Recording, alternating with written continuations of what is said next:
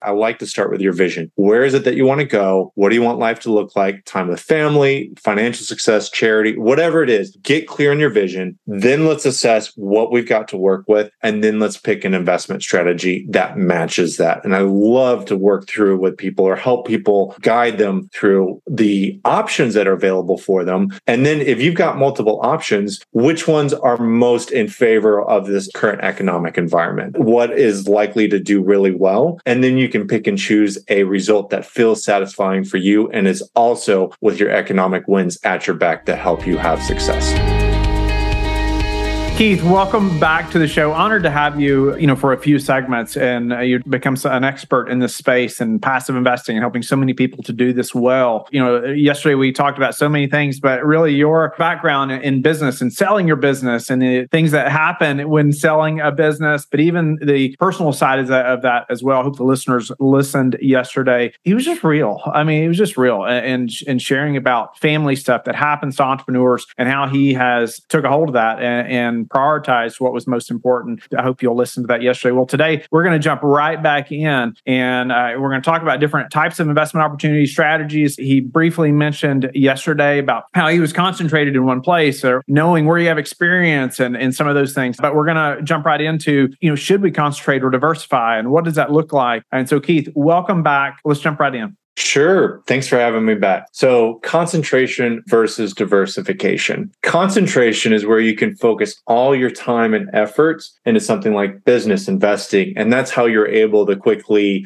grow a business to get 10x returns is because you're applying more effort than just your money. And that's where what is going to yield the biggest results quickly. And so I like to be concentrated enough to win big. But as you grow and you have you're successful, it's important to start some diversification. That's what's going to allow you to prepare to absorb a big loss if you need it. One of the ways I see people lose money is they get concentrated so much in a business that something happens to that business, could be a pandemic, any number of things happen, and that business shuts down. If they had all their wealth tied up in that business, that can wipe them out. I want to be diversified enough so I can come back. I've got some other assets, and I'm not just talking like with a financial advisor where you're in a bunch of stocks and bonds, but there's a whole bunch of other private assets where you can get into and earn 15, 20% plus return on your money if you know where to invest. So in other words, I want to be diversified enough to survive and concentrated enough to thrive. You want to concentrate to grow your wealth, but diversified to protect your wealth. Love that. So concentrated enough, I feel like that's so important too. Just the educational component as well in the beginning, right? And learning what you're investing in and you're putting so much time in. And you said, after you reach a little success, then it's time to branch out potentially, right? So walk us through maybe how you have done that or how you advise now. How much is enough or how much, is enough that you've won or you've had enough success that we should start thinking about diversifying? So first and foremost, I have something that most people will never have, and that is enough. And so in thinking through my own journey, we were very concentrated in real estate. We did well. And then as I mentioned in our last segment, I exited most of our active investments between 2016, 2017. We sold out of our commercial real estate projects, and I was able to place funds with some great performing syndicators. I was really concentrated initially in multifamily, and it went really well. I had some guys who were consistently doubling our money every 2 to 4 years. Great. But as some of that has paid off, and especially in multifamily, as some of the interest rates tick up, as people are doubling my money or I get a big payoff. So if I invested $100,000 and now they're giving me $200,000, I'm putting $100,000 back with them again, but I'm taking that second $100,000 and I'm putting it in other things. So for us, we've diversified across different startups that have done well. We bought into a gold mine, bought into some oil and gas deals that have just done phenomenal. There's a whole range of things, a lot of different investments, but that's kind of like the base of trying to diversify across things outside of real estate, not diversifying just for the sake of diversifying, but being across multiple assets that are also expected to do well, regardless of how the market does, and that operate in different ways. So if the stock market goes up, certain investments go great. Other ones perform better when the stock market is trending downwards. So being aware of that and kind of spreading across multiple multiple great investments has really helped us. Speak to how you educated yourself to know those things, right? Or even to think through that. I was thinking about how the listener can better understand maybe the types of investing that they should get into, or maybe their investment strategy that they should develop. I feel like it begins with education, right? The concentration on learning some type of investment, but where would you direct them to go? Is there a specific type of investments, or maybe somewhere to gain some education around how they should create their strategy? So when I'm in my community, I suggest people start with their competitive advantage. So if you go to any guru, usually knows one asset class really well, and they think that asset class is the thing to always be in all the time, always in forever. I don't quite agree with that. I would rather look at what is your skills, what is your experience, what kind of funds do we have to work with, what does your network look like? All of that feeds into your competitive advantage. And then before we even look at that, I like to start with your vision. Where is it that you want to go? What do you want life to look like? Time with family, financial success, charity, whatever it is. Get clear on your vision. Then let's assess what we've got to work with. And then let's pick an investment strategy that matches that. And I love to work through with people or help people, guide them through the options that are available for them. And then if you've got multiple options, which ones are most in favor of this current economic environment? What is likely to do really well? And then you can pick and choose a result that feels satisfying for you and is also with your economic wins at your back to help you have success. Makes a ton of sense. Are there any other resources that you would recommend to say, hey, this is another way to quickly learn about some of maybe the risks or how to gain the best ROI or maybe some ways you've done that, but ultimately right now, the educational component, anything else? Let me share something really quick that I think would be really helpful. That's just good for every investor to know, just simplifying strategy, just a quick visual here. I have what I call double dip assets. You make money from cash flow and the equity. And if you invest in assets, I think everybody starting off should do double dip assets. And I'll give a few examples of these in a moment. But from a theoretical perspective, the cash flow is going to help pay for your lifestyle costs. You never have to sell a positive cash flowing asset, so that lowers your risk. But cash flow often means you've got cash that's taxed at higher ordinary rates versus equity growth is going to help you build wealth. Usually those assets are going to go up with inflation. So if we're in a high inflationary environment, more likely like we are now, it's helpful to have assets that appreciate with inflation. And selling of those assets, things that go in long term, are typically taxed at those lower capital gains rates. Double dip assets are both cash flow and equity growing. So it gives you the best of both of those, meaning you get more cash flow and often that cash flow triggers more equity. So some examples of what these might look like. Cash flow in today's world, bonds, super exciting. I know maybe loans as a lender when you're lending like hard money, or many service-based businesses. They're strictly cash, often not worth much at sale. Equity growth, non-dividend paying stocks. I can think of some reasons why you invest in them. They're just not my favorite. Land is just going to sit there. Your personal home, startups, all of these have a place, but they're going to be more complex and advanced, and they're riskier because you don't have the cash flow as part of it.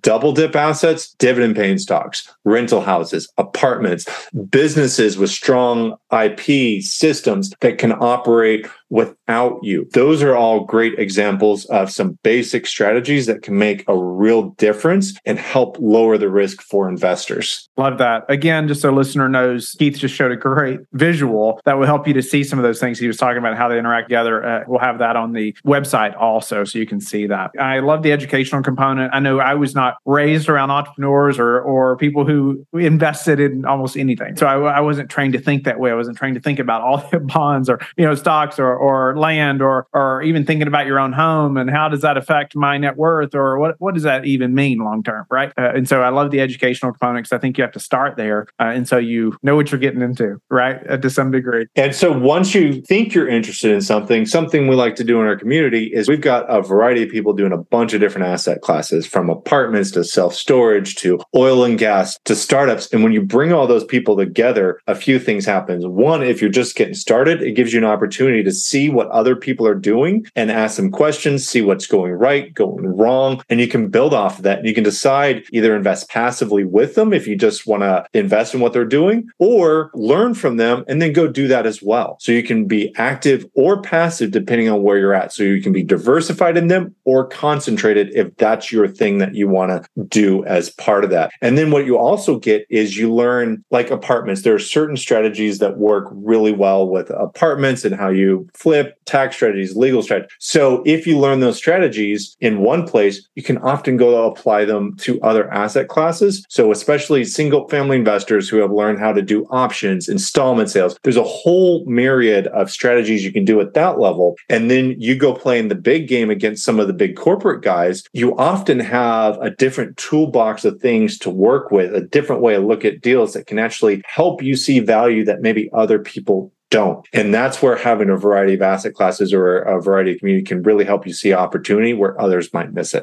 Keith, speak to, finding an investment. We all want something with a high return, right? But low risk, no doubt. Speak to how you've done that or how you find those now or even, help others to do the same. So I'll share first how I find those deals, and then I'll want to specify some of the specific deals, opportunities I see in the market today, like examples of asymmetrical risk. So LifeBridge Capital, fantastic example. Your company is a place to find apartment deals, plugging into a podcast like this and really seeing people that have a good heart. You can understand management. That's a great place. If you feel like there's good people behind the investment, they're more likely to do the right thing and try and take care of their investment.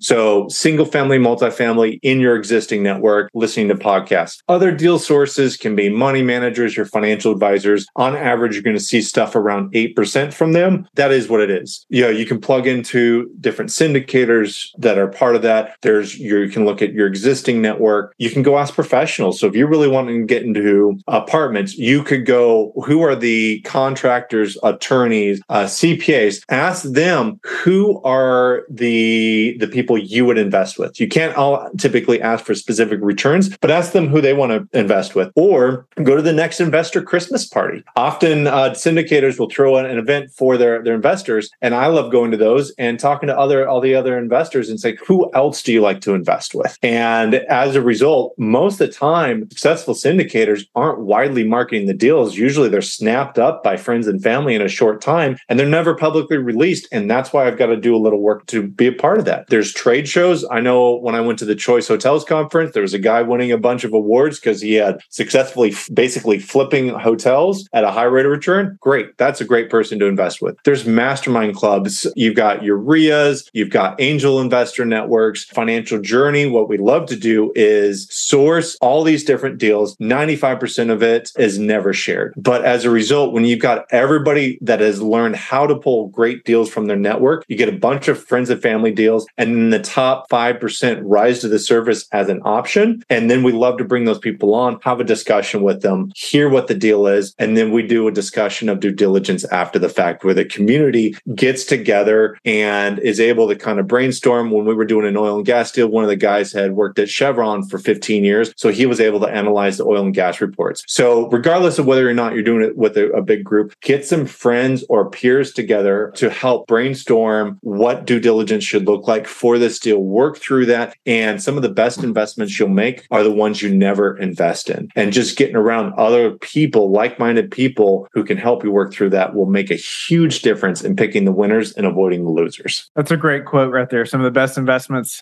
had you say you make is the ones you never invest in? Correct. Yeah. I love the community aspect as well. I have experienced on numerous occasions the benefits of masterminds and being a part of a group of people who are ahead of me, right? And I'm asking questions and talking to them and figuring out, hey, how did you do this, right? And that's why I feel like a group like you've created is so valuable because somebody coming in newer to investing, and you're getting to glean all this experience from so many different people, right? Just that mastermind experience, and so it's so beneficial. potential. Speak, Keith, to like some current investment opportunities that are potential and that you see now, or maybe that you're focused on just with our current climate. So for me, it's really about asymmetrical risk. Asymmetrical risk is high upside, low downside. Typically, people think higher risk means potential for higher returns. But to me, that also means higher risk of loss of principal. That doesn't sound fun. And so what's an example of asymmetrical risk? Real estate 2010. When you're able to buy houses for less than you can build them for, that's a great example. I can get in. There's a low interest rate financing. Fantastic deal. I do that all the way long, especially when inflation is paying down my debt. It just felt like a good deal. 2019, COVID hit, and a lot of businesses were on sale. You got a lot of baby boomers who are going to be retiring over the next decade. Most of the time, they're shutting down their businesses. They're not selling them. So it's often you are able to acquire these businesses for little to nothing. Many times they just don't want to see their life's work going in the trash by shutting it down. They want their employees to be taken care of. So you can likely take it over for little money. And you might even be able to retain them as an advisor, meaning that they just don't mind having a monthly coffee with you to hear about how their business is going and giving you free advice on what they would do. They probably want that connection, especially in retirement. And so I think buying businesses is a fantastic opportunity. I will also say oil and gas today, rehabbing oil and gas wells. There's a guy that's in our group. That's what he does. He said he was the only qualified buyer on a fantastic project in the Dallas area or in the state of Texas. And he's getting 40 to 60% internal rates of return for the investor. That sounds crazy high, but if you look at the market, you see Chevron and Exxon are going more green. They're pulling out of all the small projects. They've got a few legacy projects, but they're not doing a bunch of new investment as the world shifts toward more green. A lot of the small operators went bankrupt as the Saudis tried to bring down oil prices. I think that was 2019-ish. And so as a result, there was little financing. There was little demand. It drove a lot of the small operators out of business. So there's this whole vacuum in there of what's possible. One last way, it's not always about finding value, but identifying how to you can build the value. So one of my clients, May 2019, he was leaving single family, or he was in single family. He's like, I really want to own apartments. And so I said, well, apartments are expensive right now. Yes, it's the best performing asset class, but how can we creatively get into apartments? And so we came up with asset conversions. So I said, let's go. I have a background in hotels. I suggest, why don't you go buy hotel projects and convert them to apartments? And so we identified what the characteristics of a good conversion would look like. He got together with his business partner, and he would say he's 10x'd his net worth in just 2.5 years. He's got 3 projects making strong multi-million-dollar returns on individually, him personally, on each and every one of those as a result. You can also do like certain retail space, convert it to self-storage. You can convert office buildings to apartments. So really getting creative in how you can create value can be a huge option. And so just being aware of the strategies in time and growing into that means that you can have a bigger toolbox to allow you to artificially create value where others might not see it. Yeah, I love that. I love exposing the listeners to things like this as well, because it's like you just said, you're kind of in a silo sometimes, right? You figure out, oh, well, there's this, rental real estate. I remember back in 2009, I was a police officer, and that's when I started seeking a way to supplement our income. Well, in came Robert Kiyosaki, similar to you. And I thought, well, okay, if this many people built wealth in real estate, I can own a few rentals at least, right? I should be able to do that, but I had no idea about the whole syndication thing. And, that all these other types of investment opportunities were even out. And so I'll go back to the mastermind component, right? And being surrounded by folks like Keith and that are doing these things, right? And opening your eyes to so many different opportunities to diversify into big opportunities, but even identifying how you can build that value. I love that thought. Keith, unfortunately, we're going to end this segment now. We're going to come back tomorrow, and we're going to jump into building that deal flow pipeline and what is deal flow and how you do that, how you manage that, and continuing this conversation from today. Again, tell the listeners how they can get in touch with you, and then we'll have that in the show notes also. Sure. The Wealth Builder experience is something that I love to go through with prospective people that I might want to work with. It's a way for us to fill each other out and really for me to help you launch Wealth as the business and get clear on the next right steps of what you should be doing. It's a community collaborative thing that's just meant to be fun, but it's a good entryway to kind of get some good steps into building your wealth business. And maybe we potentially work together if it's a good fit for the both of us. So that'll be financialjourney.life is my website. There's a link out there, or I'm sure there'll be an additional link in with the show notes. Thank you for being a loyal listener of the Real Estate Syndication Show. Please subscribe and like the show. Share it with your friends so we can help them as well. Don't forget, go to lifebridgecapital.com where you can sign up and start investing in real estate today. Have a blessed day.